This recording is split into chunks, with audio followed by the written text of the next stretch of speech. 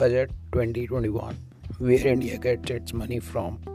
Of every 1 rupee earned, 36 paisa borrowing and other liabilities, 15 paisa from GST, income tax 14 paisa, corporation tax 13 paisa, union excise duty 8 paisa, non-tax revenue 6 paisa, non-debt capital receipt 5 paisa, customs 3 paisa.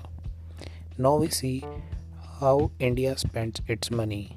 Of every 1 rupee, 5 paisa in pension, interest payment 20 paisa, state's share of tax and duty 16 paisa, central sector scheme 13 paisa, other expenditure 10 paisa, finance commission and other transfer 10 paisa, central sponsored scheme 9 paisa, subsidies 9 paisa, defense 8 paisa. The highest sector where India spends its money is interest payment from 20 paisa, state share of taxes and duties 16 paisa, and central sector scheme 13 paisa.